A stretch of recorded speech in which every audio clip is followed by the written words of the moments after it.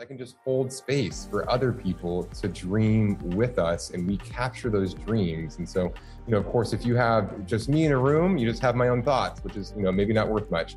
But if you have me and 15 other people in the room and you facilitate that properly, then you have a lot of dreams that you can bring, you can bubble up, and you can, create a roadmap and a vision around. And that is design. Design is co-creation, co-collaboration. It's not, and when we talk about working autonomously, teams working autonomously, we're not saying do it all yourself, right? We're saying hold space for other people to do it with you, but autonomously sort of drive the vision forward. Hi everyone, welcome to the Design Drives podcast, where we explore why, how, and what design and designers are driving forward. The mission is to interview the most forward-thinking designers, the most innovative creators on the planet, to inspire and help you to reach your full creative potential and to make a positive impact in the world. In the episode, I had the pleasure to chat with Samuel Northway, Head of Design at Mason in Seattle. And in the past, he worked as the VP of Brand and Product Design at Goldman Sachs. He worked as a lead designer on Deloitte and as a design director at AT&T, besides many other experiences. During the episode, we talk about his mindset and motivation working in the creative industry and uncover many insights on how to approach innovation projects or innovation in general without getting burned out, and create shared ownership, which is critical for innovation to get moved forward. We also talk about how he has grown design maturity at Goldman Sachs, his learnings as a designer and leader, and what opportunities designers have when changing industries, and how to overcome the fear that is connecting of leaving your company. Further, we also explore the intersection of physical and digital design, and how new business models actually bring the processes of physical and digital much closer together. Enjoy the episode. All right, I'm here with Samuel Northway. Thank you so much for taking the time, Samuel. Thank you. So you are head of product design at Mason, which is a company based in Seattle, which focuses on a smart device platform that is basically managing the infrastructure and the development for delivering dedicated services and allow companies to manage different devices across the companies. You actually have experience working multiple industries before that, working at both in-house and consultancy, working in art direction and product design. So I'm really looking forward to dive into sort of your experiences working in different industries, applying design and creative in different sectors and sharing basically some perspectives for other designers. So we're looking forward to that. Before we kind of jump into that, Samuel, it would be really cool if you could share a little bit about your background, a little bit about your story for the audience. Yeah, thank you so much, Sebastian, for having me.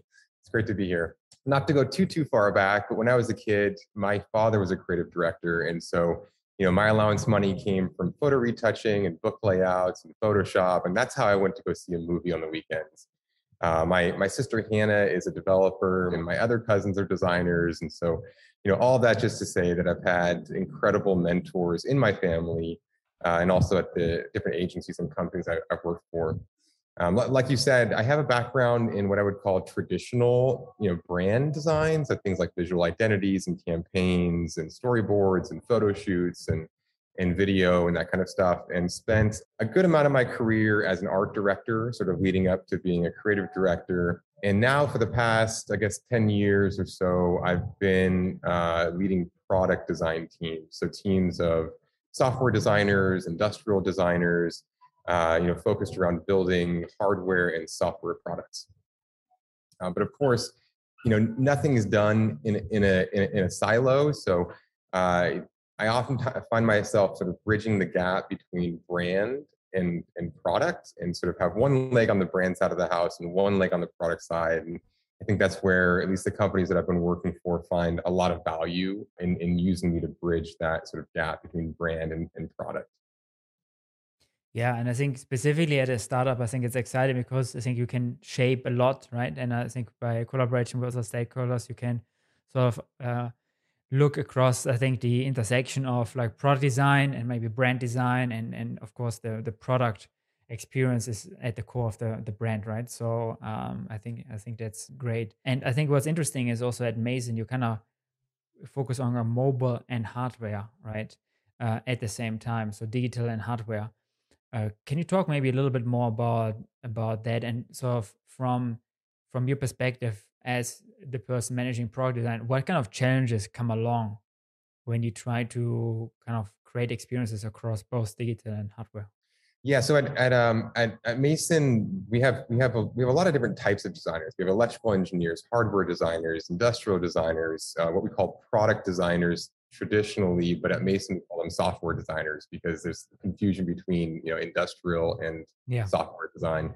And so right now the team is really focused around creating connected guidelines, visual identity, rules around software and hardware that can bridge the gap between software and hardware. I think what's really unique about Mason is it's really first time opportunity to allow software to shape hardware and allow hardware to shape software. Because traditionally companies, they can't get into the hardware game, right? It's too hard. The timelines, it takes years to develop hardware products. It costs millions of dollars. So, even the biggest companies in the world like Delta or Walmart, they can't really afford to go down the path of creating custom hardware. So what Mason's allowing them to do is, through a Lego structure of hardware, they, for the first time, can say, this is my use case, and I need the hardware to be shaped around my use case. Whereas traditionally, they would go out and buy a bunch of old tablets, they'd buy a bunch of iPads or Samsung devices, and they would put their application on it. They would give the device to, for example, a Delta employee, and the Delta employee would be doing whatever they're doing, whether it's checking people in at the airport or scanning boxes or scanning bags. And they would have to use the existing hardware that's out in the world today. And so you haven't seen a huge amount of hardware innovation, in the way that we've seen software innovation for the past 5-10 years. There's been just a massive amount of software innovation in the world. And hardware is it's too difficult to kind of move quickly in that space and to innovate. And so where Delta would go out and purchase, I think the best way I found to think about it is Delta would go out and purchase a bunch of old iPads, and they would put their application on it. They would then send the iPad to their employee. They have to worry about repairs and warehousing and logistics and shipping. And then for them to update their application on that device, they have to have the device physically in their possession. So they have to get the device back from the employee, plug it in physically, and then make an update to it, right? So Mason is allowing them to do all of that remotely. So Delta no longer even has to touch the device. It can go directly from a Mason warehouse to a Delta employee, and then Delta can remote into it, make updates, push their application, have full control of the operating system, decide what features to turn on or off, or put it into kiosk mode or open access, high security things like for government sectors. And that's because of the innovation of the mobile infrastructure that Mason's providing, the ability to manage fleets of devices and remotely monitor, troubleshoot, upgrade the devices without having to physically touch them. Mm-hmm, yeah. I'm wondering, where did the innovation come from, in the sense that, I think usually you have basically existing platforms, right? Where developers can develop software for like iOS or Android, right? And there are, of course, different hardware aspects to it. They certainly have a certain runtime, right? Like, there's a certain amount of years where this works on this version of the operating system until it gets updated, right? And I think one of the changes with hardware is then often, I guess, the manufacturing, right? Was there a certain innovation on the manufacturing that allows you to, create custom hardware for these use cases? Or I'm wondering a little bit, what was the technical enabler, both on the physical and digital side, that allows for that flexibility that you're describing? I think on the one side, on the hardware side, that, where you actually get that flexibility, you can actually create custom hardware. The digital side, basically that longevity of software as sort of like platforms emerge, and sort of like updatability and all of that. Yeah, it's a great question. I think supply chain issues are never going to go away, especially in today's age. There's even the biggest companies in the world, Qualcomm, Apple, are having major supply chain issues. Yeah. The way that we're thinking about building hardware is, again, in sort of a Lego structure format. So you have a baseline product, and now you need that product to scan boxes, right? So you can plug in peripherals. Or the company's moving into the RPM, remote patient monitoring healthcare space, which is a multi-billion-dollar industry coming up right now. And so, again, taking a core device and being able to put peripherals around it, like blood pressure cuffs and thermometers and scales, and so that you can meet with your doctor from the comfort of your home, but you still have all of the different ways to measure your vitals and to send that back to your doctor. So yeah, thinking about it in terms of sort of a Lego fashion, where you can plug things into base components and you can build what you need. Other use cases like clinical trials is a really big one, where they're giving people a smartwatch for the clinical trial, and so they can answer some questions throughout the day as they're trying a new drug, and simultaneously can be reading their vitals and sending that back and capturing all that data. Mm-hmm. So basically, does the speed come into working with existing components and having that Lego approach when it comes to hardware? Because actually, like, one of the challenges, I think that you're describing from physical and digital design and sort of the different timelines. And I actually myself made a lot of experience sort of working with these two different timelines, also specifically in the automotive sectors where we present, right? Where like building a vehicle takes very long, but building the software might not take so long, right? Yeah. So this is true in many cases. People working in smart home, for example. I was recently speaking to one of the design managers at IKEA, for example, and if they're working on smart home products, they have the same thing, right? Like hardware takes longer than software, right? Mm-hmm. And you always have to think about like an evolution of the hardware and then see how the digital experience makes up. You also have to see like where does digital wants to go in the long run and what kind of physical enabler we need, right? Because the physical enabler take time. Sometimes they, like digital enabler take time, like different backends, different technologies, but physical enabler take a lot more time. So I'm wondering a little bit, does that speed and sort of that alignment between digital and physical design comes through having that Lego approach and basically being able to manufacture products at high speed? Yeah, I think so. Just to be clear, Mason's not creating the software that goes on the devices, right? So in the example we were using, Delta makes their own application and they're going to put that application on the Mason device. The speed of hardware, it's called hardware for a reason, right? It's really difficult. It takes a lot of money and a lot of time to take it through all the PDT cycles and all the validation cycles and get it to markets and get it certified for different countries, and there's a lot of complexity involved in supply chain. But the Lego structure is enabling, for the most part, people need the baseline product, and then they depending on their use case, they need it to sort of adapt to we need this thing to scan boxes, right? Or we want this smartwatch to be able to sort of do X, Y, and Z, and so in that instance, we're able to, take their use case and sort of work around that base component. I think the benefit of Mason, it is getting to market quicker than you would be able to. It's having all the pipelines set up with logistics, with supply chain, being able to use our in-house industrial designers, hardware engineers, electrical engineers. And so, a company that wants to, like, for example, the next Peloton, or the next, Square, right? Who made their own hardware. Mason's allowing companies like that to innovate quicker, to focus on their software so that they don't have to get into the hardware game. Mm-hmm. Because as we all know, once you step in the door of the hardware space, it's a whole other world with completely different timelines. So now the next Square, the next startup that wants to make some sort of hardware software device, they can focus on their software. They can come to Mason for their hardware and for their mobile infrastructure, more importantly. And so they can manage their fleets of devices out in the world, in addition to using Mason to sort of innovate on that hardware space that they're doing. I see. Yeah, that makes sense. And I assume when you're thinking about the industrial design part of the hardware piece, this is probably also is to a certain degree guided or run, or at least basically directed a little bit by the needs and the feedback from the company that you work with, right? Because they probably, they have a certain corporate identity, certain brand, and so there's a certain customization in the product design, I assume, right? Which is based also on that collaboration with the partner, right? Yeah, that's right. So I think Mason is thinking about itself like the stage crew. We're behind the scenes, and we allow the company to white label the product.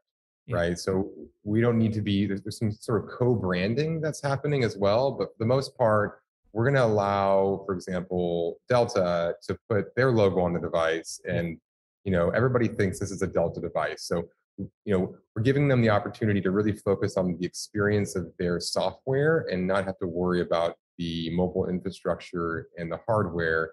And historically, they've been duct taping together these mobile solutions, right? They're sort of like bootstrapping, and they go out, they buy a bunch of old tablets. Those tablets go out of date really quickly. Security and software updates are no longer supported by Apple or by Android.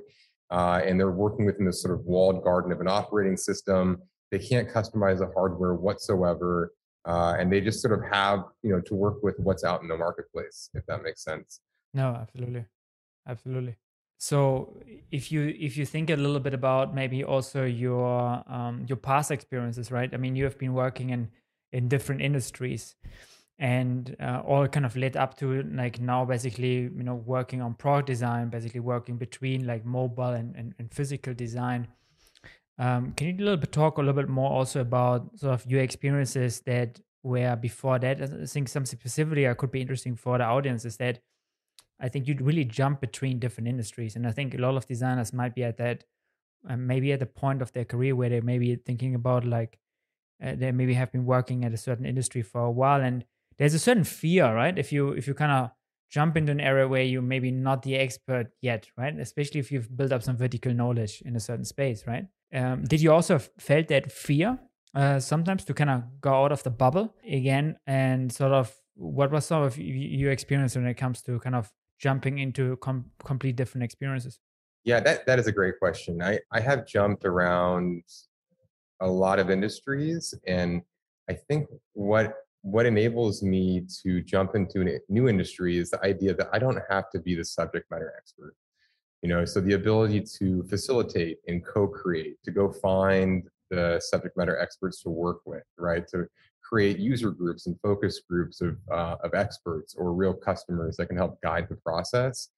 Sort of focusing on being the facilitator, holding space for other people to come in and co-create along with us. Designers don't have to be the expert. Designers, in my opinion, need to be somebody who can hold space and can help other people come into the creation process and facilitate that co-creation. There's certain principles and practices and fundamental sort of frameworks and guidelines that we use as designers that help us move through discovery processes, and using design thinking, which is a widely overused term right now. But there's certain practices that we use as designers that help us to navigate finding the right answers. And that doesn't mean that the answer has to come from us. Oftentimes the answer doesn't come from us, right? We look outside of ourselves to experts or to the end user to find out what they want and what they need. Yeah, so I think I totally agree to what you say. I mean, I think this is one of the strengths of designers, right? That I think not necessarily we have to be the experts in everything we are designing for.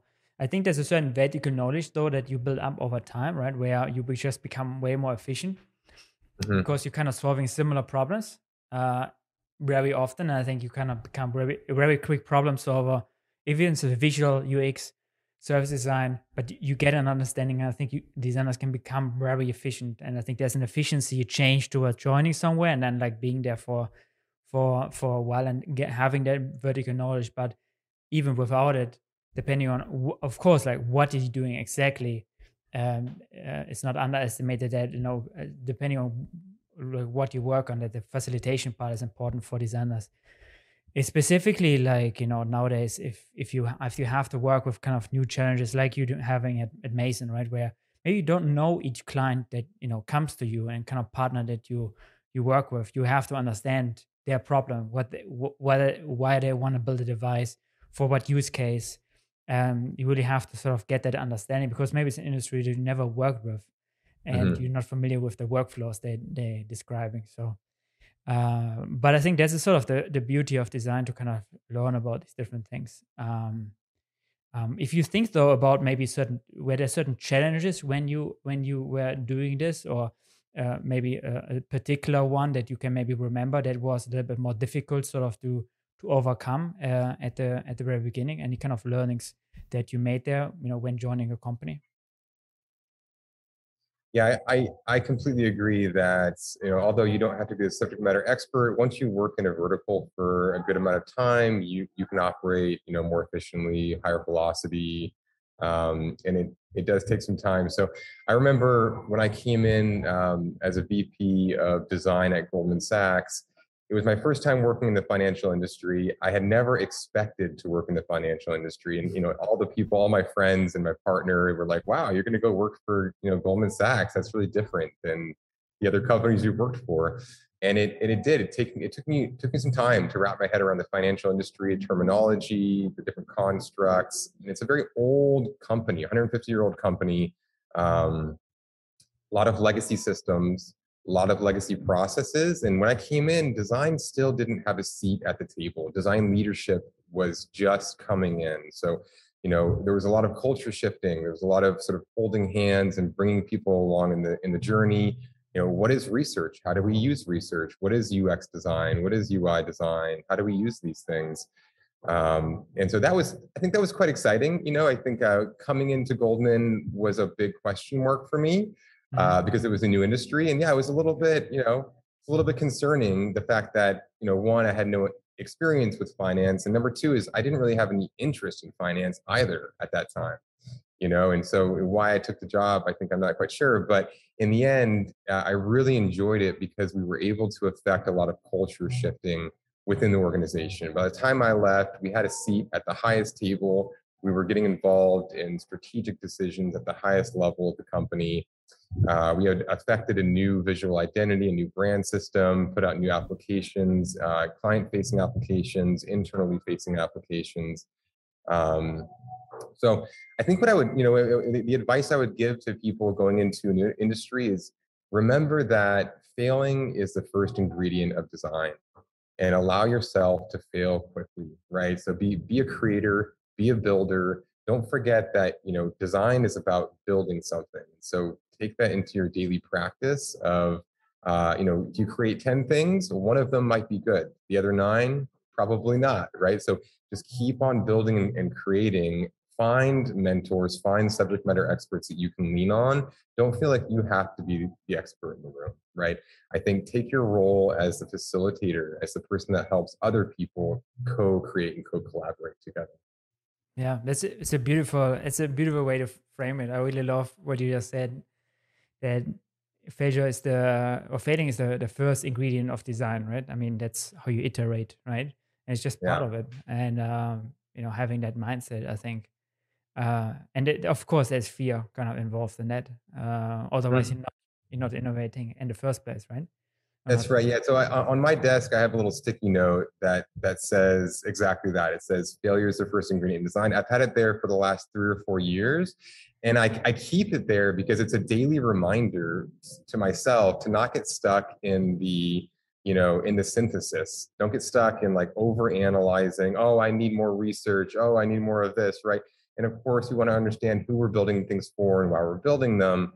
But a lot of times the fastest path is just to take a shot and then, validate it later, just concept it, right? And that's what designers are really good at. We're the only ones that can conceptualize. Designers are the only ones that can cast a stone and put a visual to it and do it in a way that you can have a real, a prototype that feels kind of real and that you can get in front of people and that you can validate further. So I encourage myself, I encourage my teams to just remind themselves to be creators. That's what we are. We're builders. And a lot of people get stuck in that, paralysis analysis they call, right? Just like Mhm.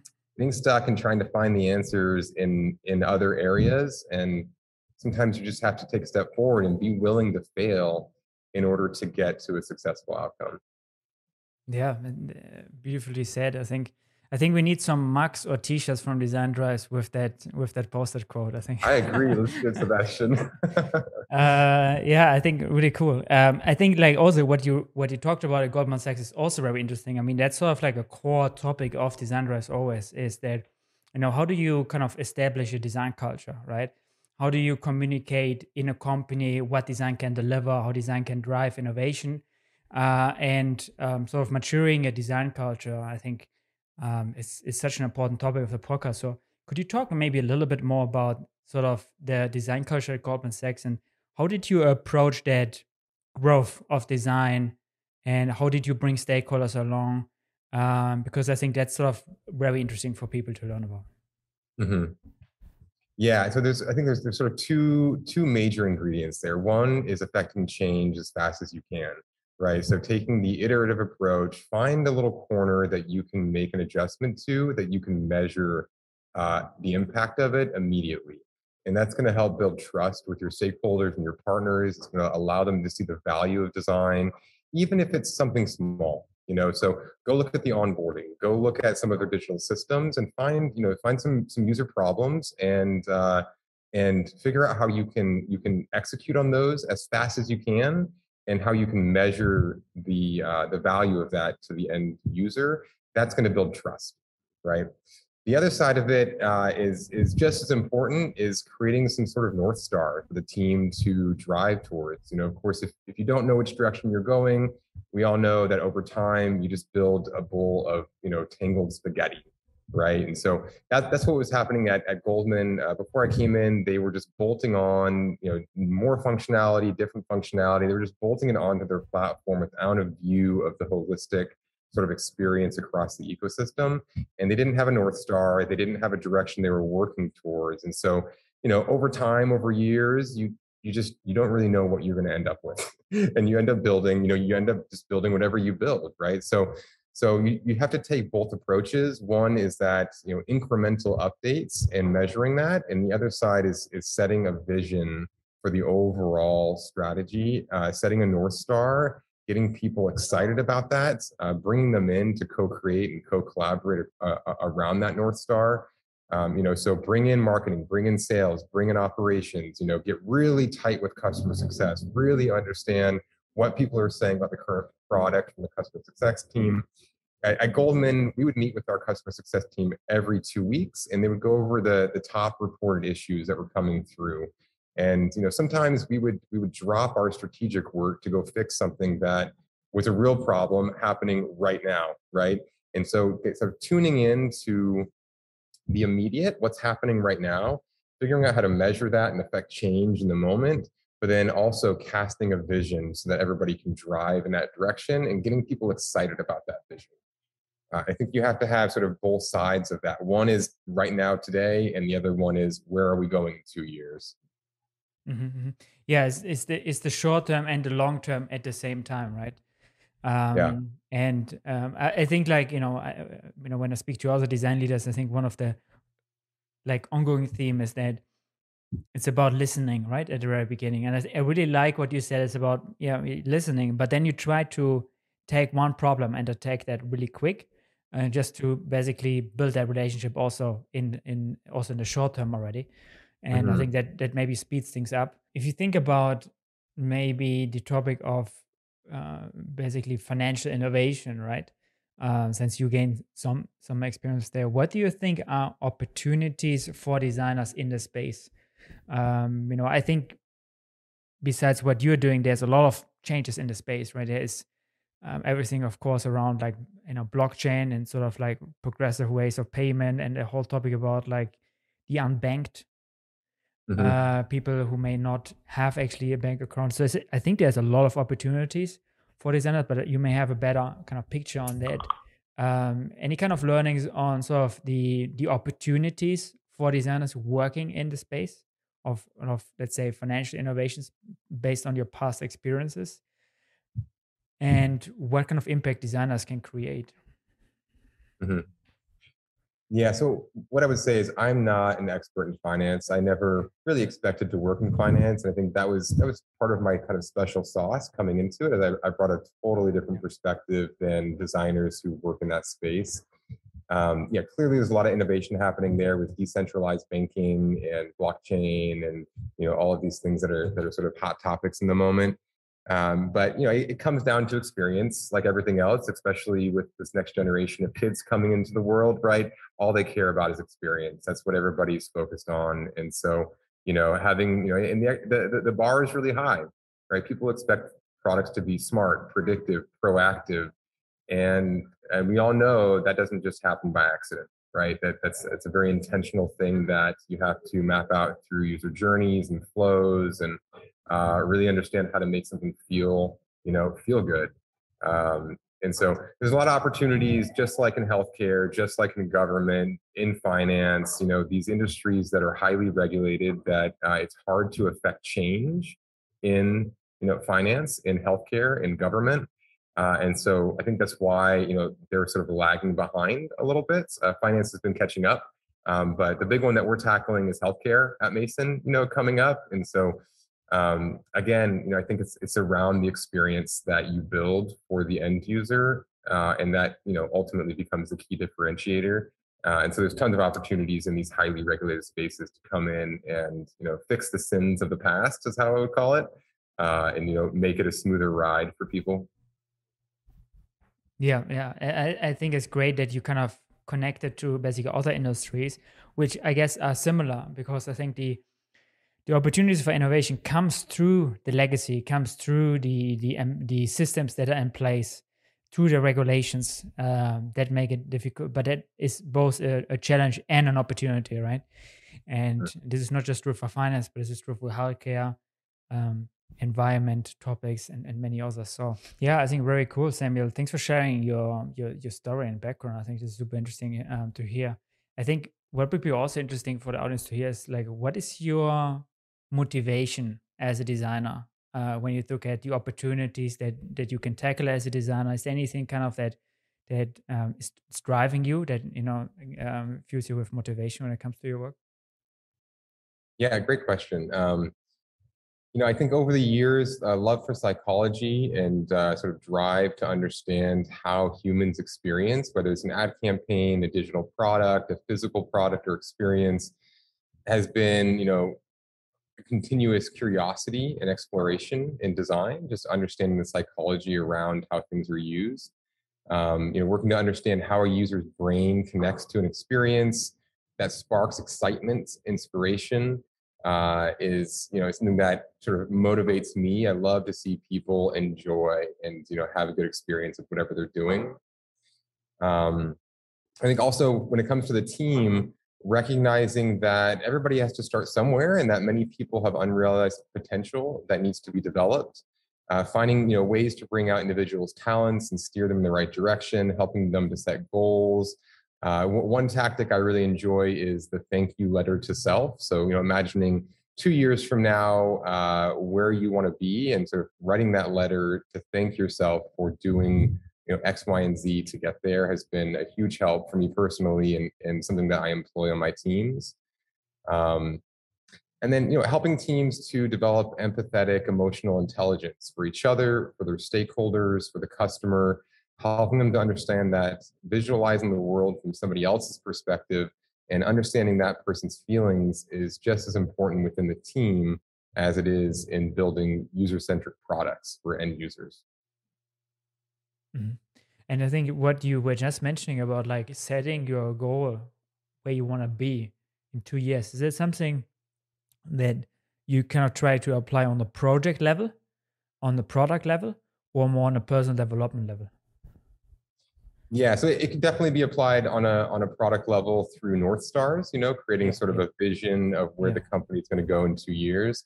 I think it's even more powerful when you do it on a personal level and you try to help people develop their soft skills, right? The hard skills using Figma or Photoshop or Illustrator or whatever design, CAD design for industrial design programs, Rhino and stuff, that stuff's really great. And I think we sort of expect that our design team is going to be an expert at using those tools, but developing those soft skills and helping people to understand how important it is to go beyond being a good designer and move into that space of being a facilitator, of being a co-creator, of holding space, for other people to be designers, I think has been really important for me and for the teams that I work with.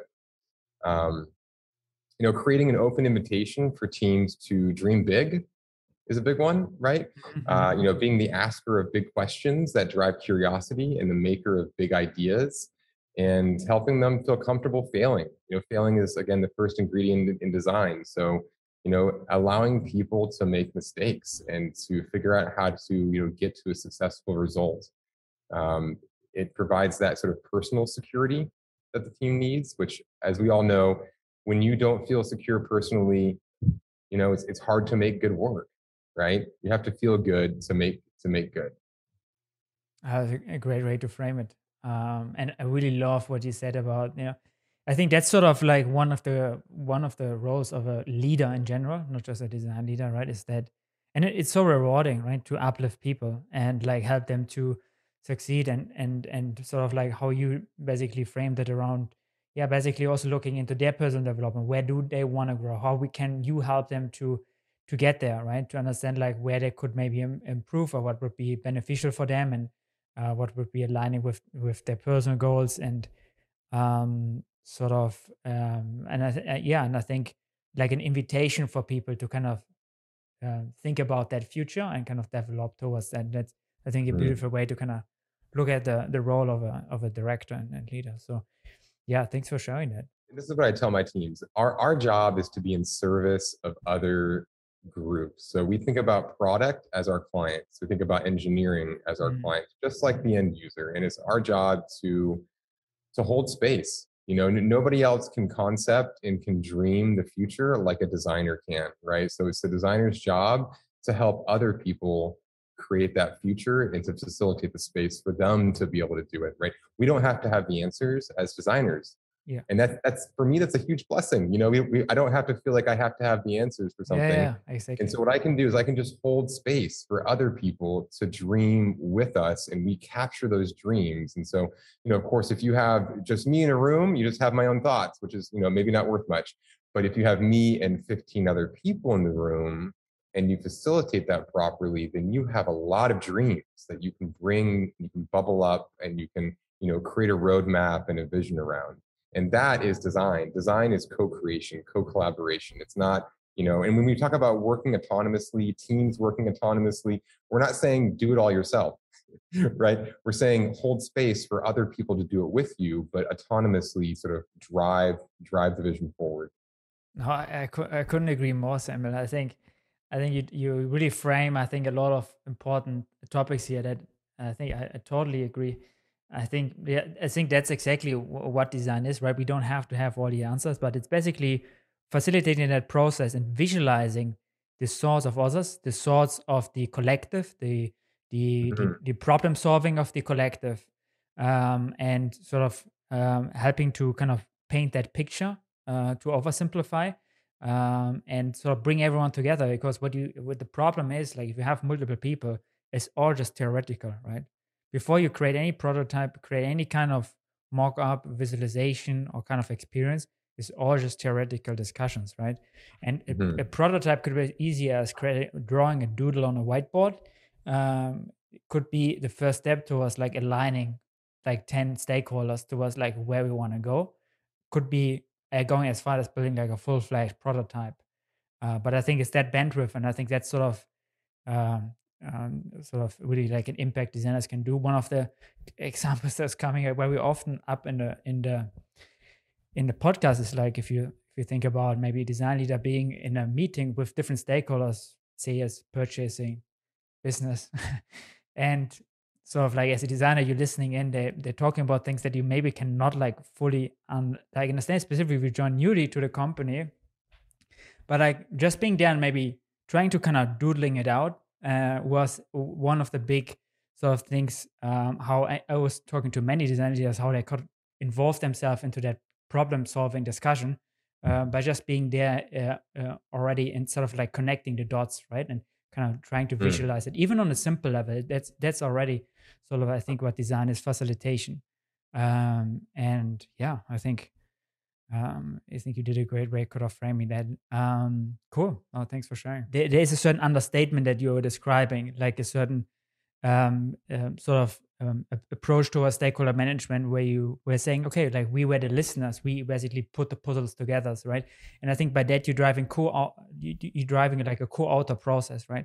Where you're trying to take, it's about like getting as many signatures basically under what you're building, and not making it something that is just signature by the designer, because the reality is If that's happening, it's gonna fail for sure, because nobody wants to take that forward. Nobody feels that it doesn't generate collective ownership, right? And I think you always want to get to a point where you have collective ownership behind what you're building, right? And I think the only way is, like you said, it's like, stepping back and sort of bringing in the other people in to the forefront, key decision makers as well. So, and I think the other thing that you're describing is important, that like the detachment. I think this is hard for any designer. I was struggling with that myself when I was younger. Is that you're so emotionally invested into what you're doing, specifically as a designer, and so if you really try to make the best out of it, and there's it's sort of there are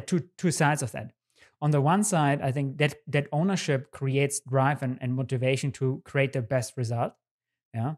On the other side, I think like you need to take away that ownership to really drive innovation in the first place. So that it kind of play between like feeling enough ownership in order to kind of to make a great design and keep people motivated and sort of like innovate. And on the other side is like you also have on the other side that aspect where the advantage of not having enough ownership. That's sort of a balance act, right, in the project. It is, because designers, we like to go and make things beautiful on our own, right? And we like to take ownership of it. We say, "Hey, look at this thing that I created," right? And I think that's the kind of first issue. There is, the key to presenting new work is making sure that you have the signatures of the key people in the room before you present it, and you do that by co-creating with them from the beginning, right? So, for example, we just presented a new North Star for Mason, and that was done through co-creation. So I knew that the really important people in the room that were there was like 85 people we were presenting to, and the really important people in the room, they were part of that co-creation process. So there's no question in my mind if there's going to be buy-in for that concept, right? You should never be in a situation where you're presenting something and you're not sure how people are going to react to it. Do the work, bring them along in the journey, co-create with them, and then you don't have to worry about that. Yeah, no, absolutely. Peace of mind. There's like safe processes to sort of navigate, and then as we say in the industry, don't be precious with the work, right? If you co-create, then it's not yours, and you don't have to be precious with it. You don't have to, don't hang on to it. Don't feel like somebody's stepping on your face if they're, giving you critiques about it. It's an evolution. It's a journey that gets to a result at the end, but it can't just be done by yourself. You got to bring everybody else in the journey. Yeah, I think that's what a lot of designers struggle with, basically connecting so much to the work where I'm the work, and like if the work is not good, like I'm not a good designer, right? So I think that's a very no, you really need to detach yourself. You're not the product. You're not the design solution, right? Like you're not fully in control, and there's a beauty to that and an advantage to that. I mean, super great insights. Thanks for sharing them, Samuel. Thank you so much. Yeah, Samuel, I would love to continue talking to you, but I think we need to wrap it up, unfortunately, because of time. So I would just like to thank you on behalf of the audience for taking your time to chat with me today. Thank you so much. Yeah, pleasure to be here. All right, that was the episode. Thank you so much for tuning in. If you enjoyed the episode, make sure to give it a thumbs up and let me know in the comments about your thoughts and biggest learnings from the episode. I'm always super curious about that. You can also tag me in a post about your biggest takeaway and share your insights with others to pass on your learnings. If the episode provided you a lot of value, make sure to follow, subscribe, and share it with friends and colleagues so they also have the chance to learn and grow. Until next time, cheers.